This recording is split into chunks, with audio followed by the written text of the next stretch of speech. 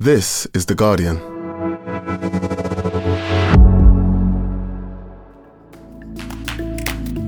Today, the journalist Danny Lavelle on living through homelessness and what the government should learn from experiences like his.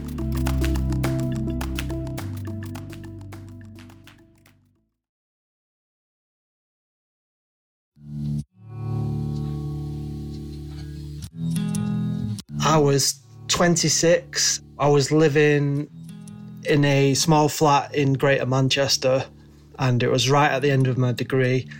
And for months I'd been abusing alcohol and living quite a hermetic lifestyle.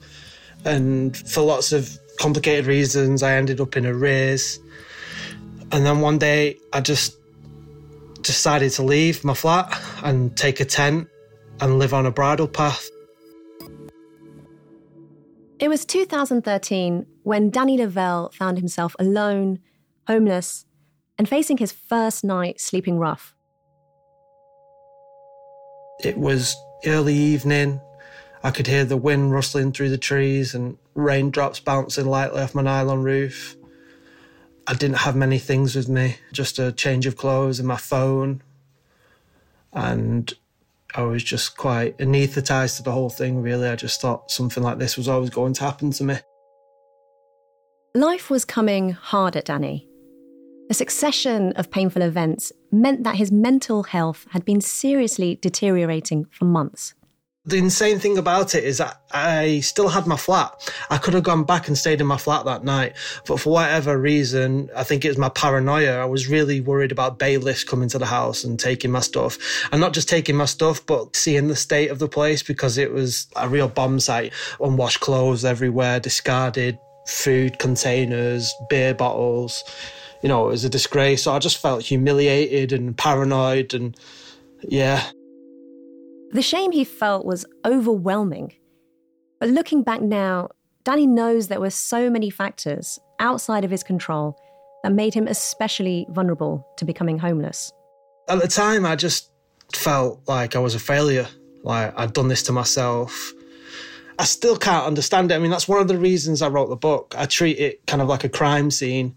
Because if you view it in isolation, it just looks like I was acting really irresponsibly and crazy. But what I wanted to do is actually zoom out, if you like, and look at what led to me ending up in that situation. It kind of raised questions about how much free will you actually have, because I don't think I would have planned this if I had the chance. Danny is now an award-winning journalist and the author of the book, Down and Out, Surviving the Homelessness Crisis. It's a scathing analysis of post-austerity Britain. Cuts to council budgets have left charities struggling to respond to the spiralling numbers of homeless people desperately in need of help. He argues that there are straightforward solutions, but that until government invests proper resources and radically changes its approach, things will get so much worse. It's so easy to spiral, especially these days with the cost of living crisis, and there's so much precarity out there. Mental illness can happen to anyone. Losing your job, it can happen to anyone.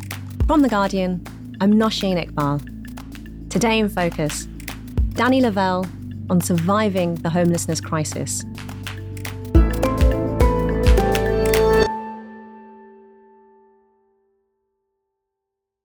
Danny, you've written a really powerful and, I should mention, funny book about homelessness in Britain and your own experience.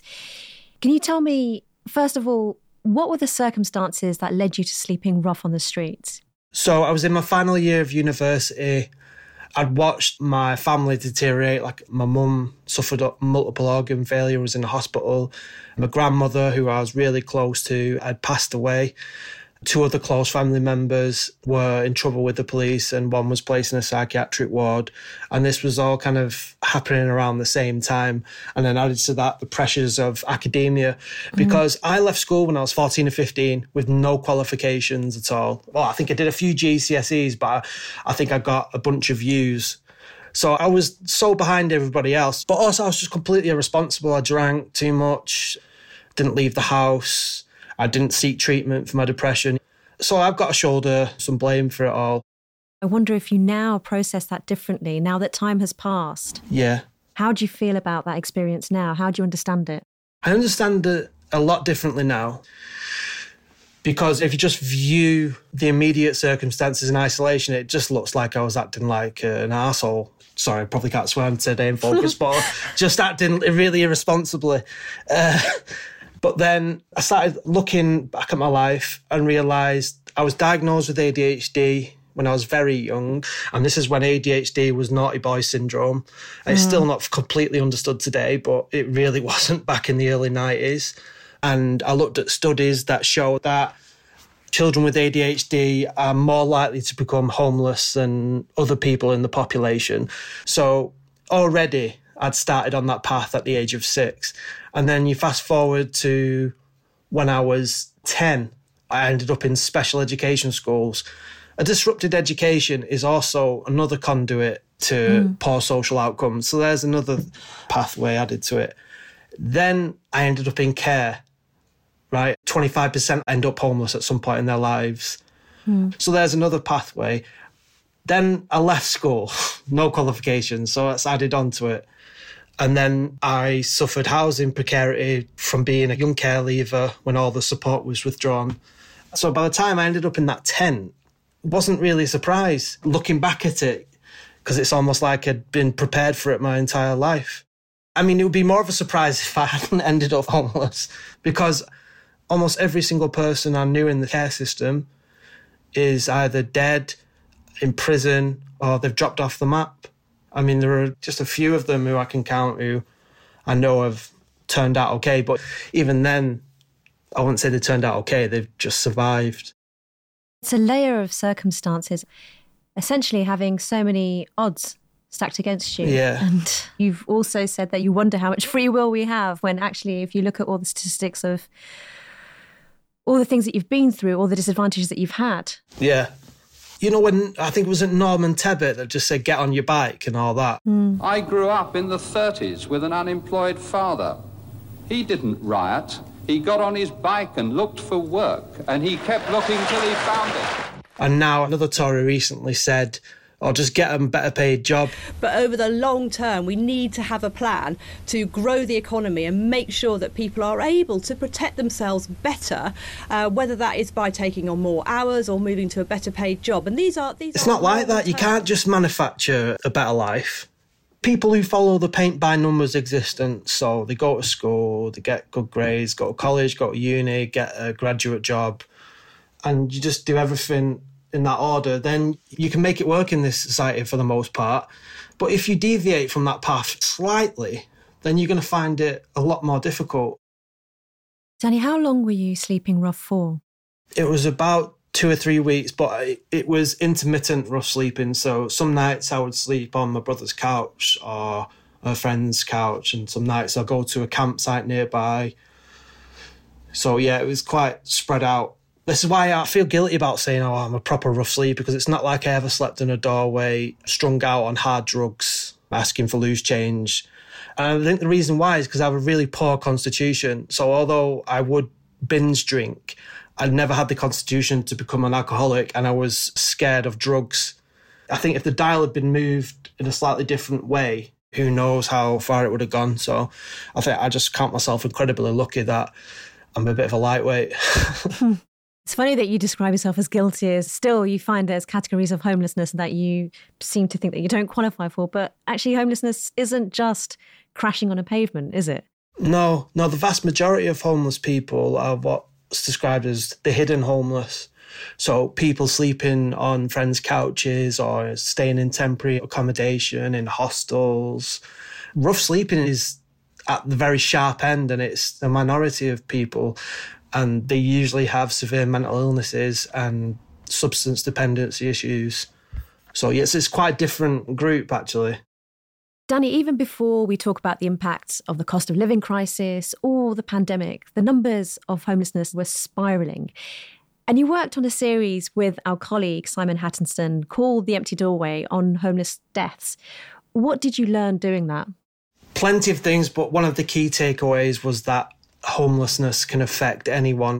We had everyone featured on that series, from single mothers who actually worked as support workers with the homeless before they ended up on the streets.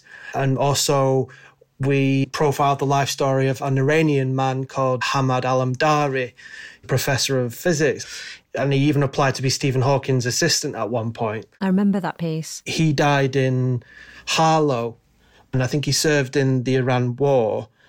And he was ruined with memories of that conflict, I think, and he blotted out that pain with drugs and other substances, and his life deteriorated, and then he ended up living in a car in a Tesco car park. So that really illustrated to me that it can happen to anybody, especially when you consider the type of employment that lots of people of all ages are faced with now in the gig economy. High rents, dodgy landlords who can evict you on a whim. And add to that, over all of this, is the spectre of the cost of living crisis and inflation.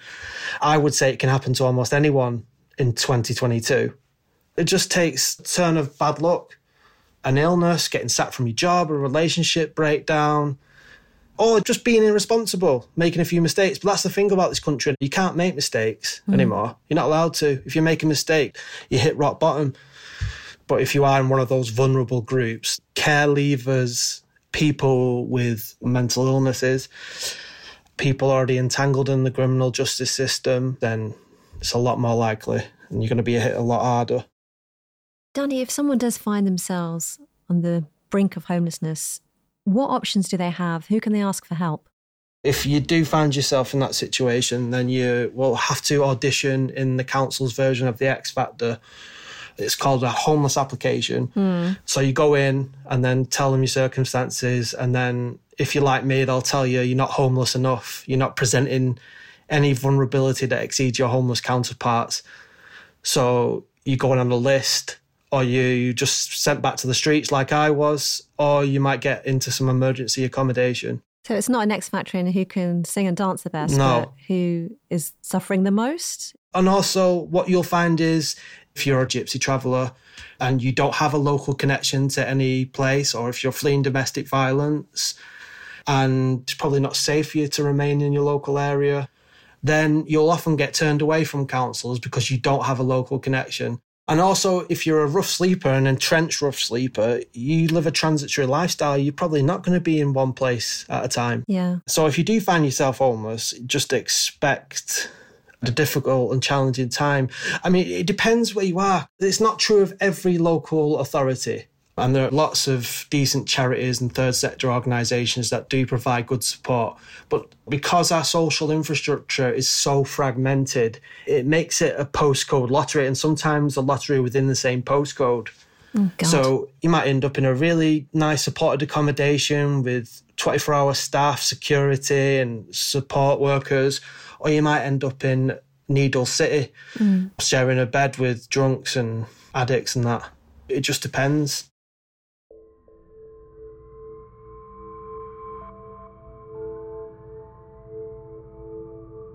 We know that since 2010, local authorities have seen their budgets massively cut.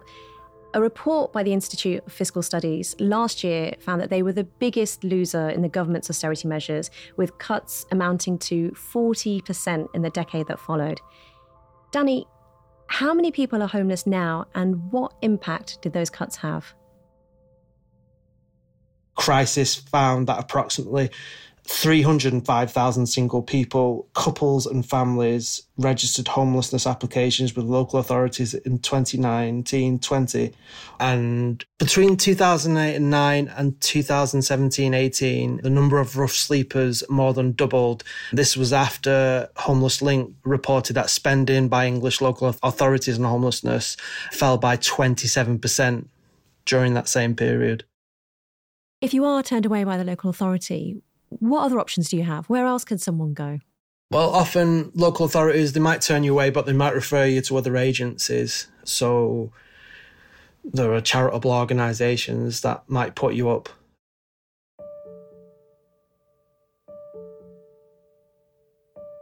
Danny, in the summer of 2013, you had first-hand experience in the charity sector with Emmaus UK. Can you explain what they do? Emmaüs is a charity that was started in Paris just after the Second World War, and it was established by a man called Abbé Pierre. Dans toutes les villes de France, des pancartes s'accrochent où l'on lise. He was a Catholic priest, and what he did is he let in people who were rough sleeping after the war, and they would work to restore furniture and old rags into second-hand clothing, I believe. Emmaüs UK accepts people who are homeless or those who have suffered social exclusion into their community. I wouldn't survive without Emmaüs. Emmaüs have done so much for me because it's like one big family. We're all so close to each other. Even the staff treat us like a family. And people who are accepted are referred to as companions, and companions are expected to exchange 40 hours work per week in exchange for bed, 3 meals a day, and a small weekly allowance. Danny, when you moved in, what was it like? I stayed in 2 Emmaüs communities. The first one I stayed in 2013 was in Mossley in Greater Manchester, and it was inside an old converted textile mill. So it had these really high ceilings, big old iron girders, and it was just full of people from all over the country, but mostly people from around the northwest of England. And I really liked the people there, actually, for the most part. There was one guy in particular I got on with, a man called Michael Ledbetter. Michael lived next door to me, and he was one of the most interesting characters I ever met. He was like a hippie who dropped out but never quite managed to drop back in. How I got introduced to Mick was I heard him screaming one night, and eventually I got to know these screaming sessions as Channel Mick, where you would liberate the grievances he'd been bottling up all day in a series of screams, and you'd only find out that you'd pissed him off during the day at night, when he'd start screaming over Pink Floyd albums. But eventually I got to know him, and yeah, he was a bit of a tearaway, but he went to grammar school. He was really intelligent. He was pointlessly anarchic and an alcoholic, but he'd even beat me at chess when he'd have like 4 cans of black lager. He was a really smart guy, and he really restored a lot of my self-confidence there, because he'd constantly remind me that I'm too young to be in this situation, that I shouldn't be here, and I should look to progress. Yeah, he was a really interesting guy. And what sort of help did they provide? What was it actually like being there? So all companions were assigned different roles during the day, which ranged from manning the tills in their social enterprise, or driving vans, or being a driver's mate on the vans and portering furniture, to managing the warehouse, to working in maintenance around the community, so cleaning up and doing the odd job.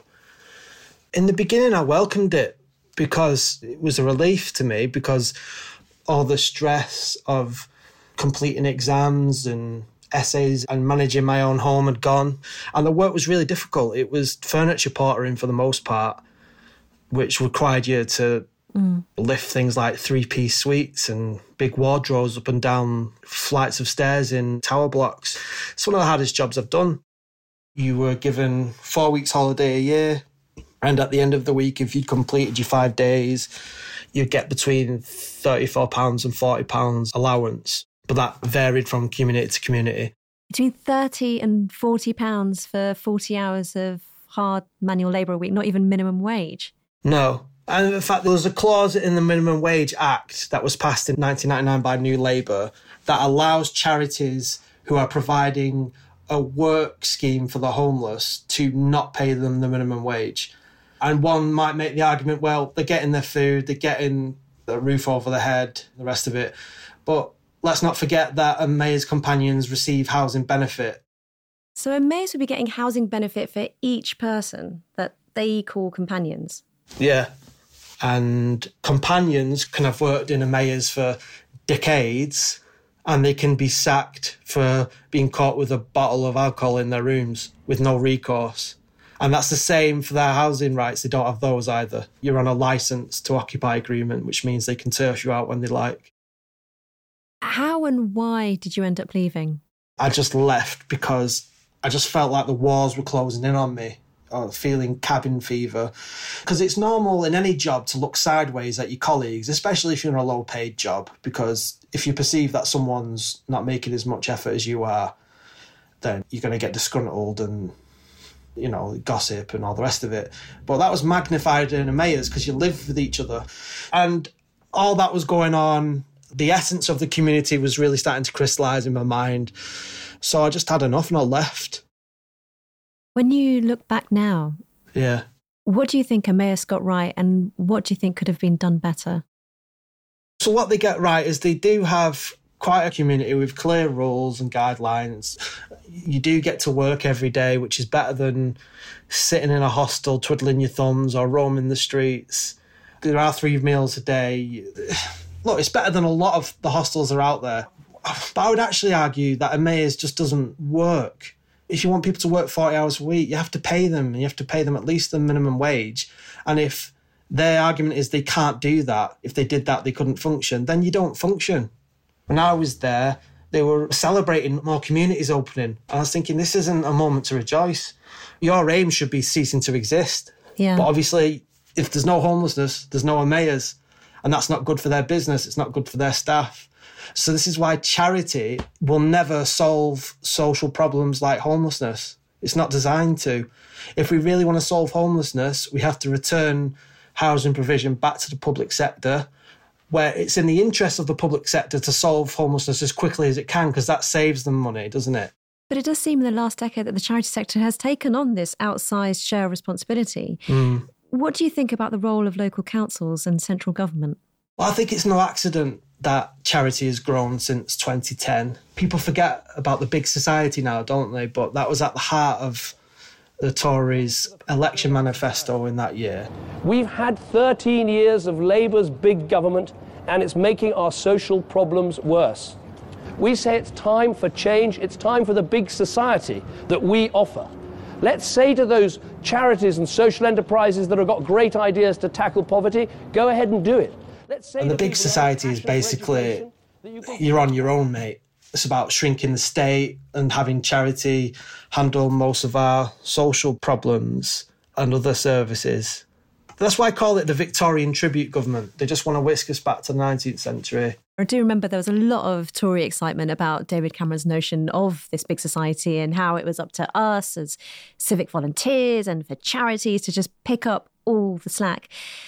I remember working on a piece which was counting food banks across the UK, and this still startles me now that when I started, I counted tens before the coalition government came to power in 2010. And then suddenly it was hundreds. And now there are thousands of food banks. What did you find in your analysis of the big society and how it's worked and how it hasn't? I don't think it's worked at all. I mean, homelessness has skyrocketed since 2010. The homeless deaths increased last year from the year before. It's not equipped to deal with these problems. And you got lots of charities that rely on donations, and donations are given arbitrarily. They're not guaranteed funding. So at the moment, the government is leaning on the charity and the third sector to support homeless people, while local councils are running on a completely stripped-back budget. In your view, how do we begin to fix homelessness in this country? What we have in Britain at the moment is something called the staircase approach. The staircase approach requires that people are getting some kind of treatment for whatever their ailment might be, whether it's mental health issues or addiction issues, dependency issues, before they can get housing. But the reasons people become homeless is complicated. The solution to homelessness is simple. I'm not saying solving homelessness is going to be easy, but it's simple. So in Finland, they've tried a Housing First programme, and the idea of Housing First is that you give homeless people a home in the first instance because they recognise housing as a human right, and then you tailor support specifically to their needs only when they're in a home. And that's worked in Finland. They've virtually eradicated rough sleeping. General homelessness has also been reduced significantly, and we've seen a similar outcome in Utah, in America, where it's been trialled. So we know this works. We know the answer. And also we did it in this country. If people cast their minds back to the pandemic and the everybody in policy, they virtually eradicated, again, rough sleeping from the streets in Britain. They put them up in hotels where they were getting support from charities and so on, and it worked. So we know what to do, but yet we continue to do business as usual because it's purely ideological. It's not about practicality. They're not interested in solving homelessness, these Tories, because if they were, they'd do it. It's not complicated. Just the case in point, and I think what illustrates this is Jacob Rees-Mogg's attitude to the increase in food banks. He welcomed it. And to have charitable support given by people voluntarily to support their fellow citizens, I think is rather uplifting and shows what a good, compassionate country we are. And as I say, inevitably the state can't do everything. Well, that's their attitude to this.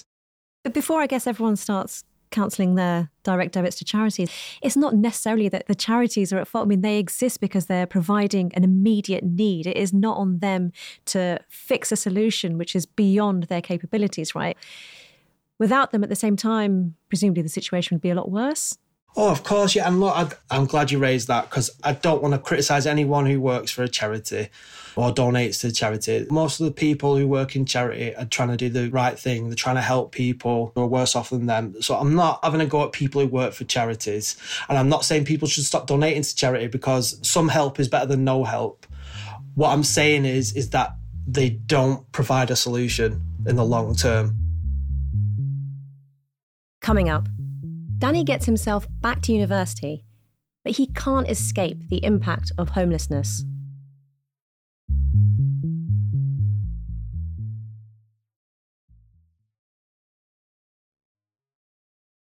Danny, what happened to the people that you met during your time at Emmaus? What happened to Mick? So fast forward a few years later, I'd managed to get a place at Goldsmiths University to study journalism. And I remember one day I was in the computer room with lots of other students sat around me, and I was reading the Manchester Evening News, and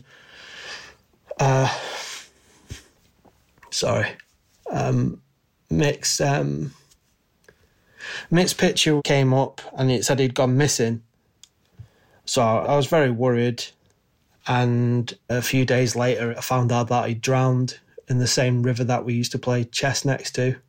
I'm sorry, Danny. And although I was really upset, and I'm still upset, it wasn't surprising because Mick, he used to fall over all the time. Like, just, you know, he'd get so drunk and then he'd end up falling asleep on the riverbed and make his way into the community in the early hours of the morning. And I remember once he fell into the canal and he had to be fished out. And I remember people telling him, you know, you'd be in serious shit if this happens when no one's watching. So I don't know if that's what happened, but it wouldn't surprise me. But yeah. I'm sorry, Danny. No, I still think about him. He deserved more than that, did Mick.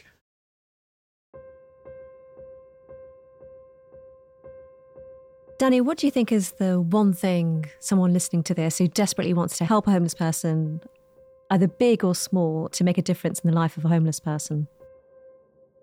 Talk to them. If you see someone on the street all the time and you walk past them every day, maybe just try and have a conversation with them. They're people just like you. Especially if you're feeling the pinch and you can't afford to give to charity, then share a drink with someone. Volunteer, there's plenty of things you can do. Obviously, you've been through a massive amount, but you've also achieved an incredible amount. You know, you've got a journalist career, you've written a book, and I wonder if it still plays on your mind. Do you still feel anxious or stressed about the future possibility of ending up in a situation like that again? Oh, yeah, because when I was in London and when I was working on the Empty Doorway series, in fact, just after it had ended, when Simon and I won an award at Press Gazette, I think, I was given an eviction notice because my landlord was running a HMO, house in multiple occupation, without a proper licence. So the council said, you can't keep people there. This house is designed for families. And I was living in a flat with 13 people in it, in a box room. There were cameras everywhere. It was crazy. Every move you made was being watched. There was a bathroom in there that I think it's the only bathroom in the world where you emerged dirtier than when you came in. So I had to shower at the local leisure centre. But anyway, yeah, he kicked us out. And I think it was just before Christmas we had to move. And before we ended up in that flat, me and my friends, we were living in a flat in Arsenal, North London. And our landlord, who turned out not to be our landlord at all, but a person subletting our rooms, sent us an eviction text from his holiday in China on New Year's Eve when me and my mate were stood at Ali Pali watching the fireworks. I got that just before midnight, So that was good. God, it just really does go to show, doesn't it, that when you're renting, you are just at the mercy of landlords. Danny, I remember you writing that you felt like an anomaly. What did you mean by that? Yeah, I do. I do feel like an anomaly. You don't hear from a lot of people like me in the media, I don't think. So that makes me feel guilty sometimes. Wonder if you could just promise me, Danny, that you'll also take some credit for the fact that you have gotten out of a really difficult situation and you have achieved so much, and stop giving yourself such a hard time. Yeah, I probably should start doing that. Yeah, there's a lot to be proud of. Danny, thank you so much. Oh, thanks. We put some of the points raised by Danny in this episode to Emmaus UK, and they provided the following statement. Emmaus provides a home, meaningful work, and the chance to belong to a community to people who have experienced homelessness. It is this combination of home, work, and community that helps to restore the self-esteem that is often decimated when someone becomes homeless. License agreements are very commonly used within hostel settings and other accommodation provision across the country. The license agreement sets out rights and expectations and clearly outlines the eviction procedure, including the standard notice period given under those circumstances. In exceptional circumstances, for example, where the individual involved poses a safeguarding risk, they could be asked to leave immediately. In all circumstances, we will work with the individual involved to try to ensure they have somewhere to go when they leave. The allowance given to companions living at an Emmaus community is not a wage, it is part of a package of support. When someone moves into an Emmaus community, they are given accommodation, all of their meals, and other essential items. Like any charity working to address homelessness, Emmaus UK would like to no longer be needed. Unfortunately, the continuing homelessness problem in the UK and the anticipation that this will only rise due to the cost of living crisis means that charities like ours are needed more than ever. We therefore do celebrate any growth that means we're able to help more people, which is completely in line with our charitable purpose. My thanks to Danny Lavelle. You can catch up with his and Simon Hattenstone's very moving series that we talked about earlier, The Empty Doorway, and more from Danny's reporting at theguardian.com. I would also recommend reading his book, Down and Out, Surviving the Homelessness Crisis, which is out now. And that's it for today. This episode was produced by Courtney Youssef. Sound design is by Axel Cocoutier. The executive producers are Elizabeth Cassin and Phil Maynard. We'll be back tomorrow.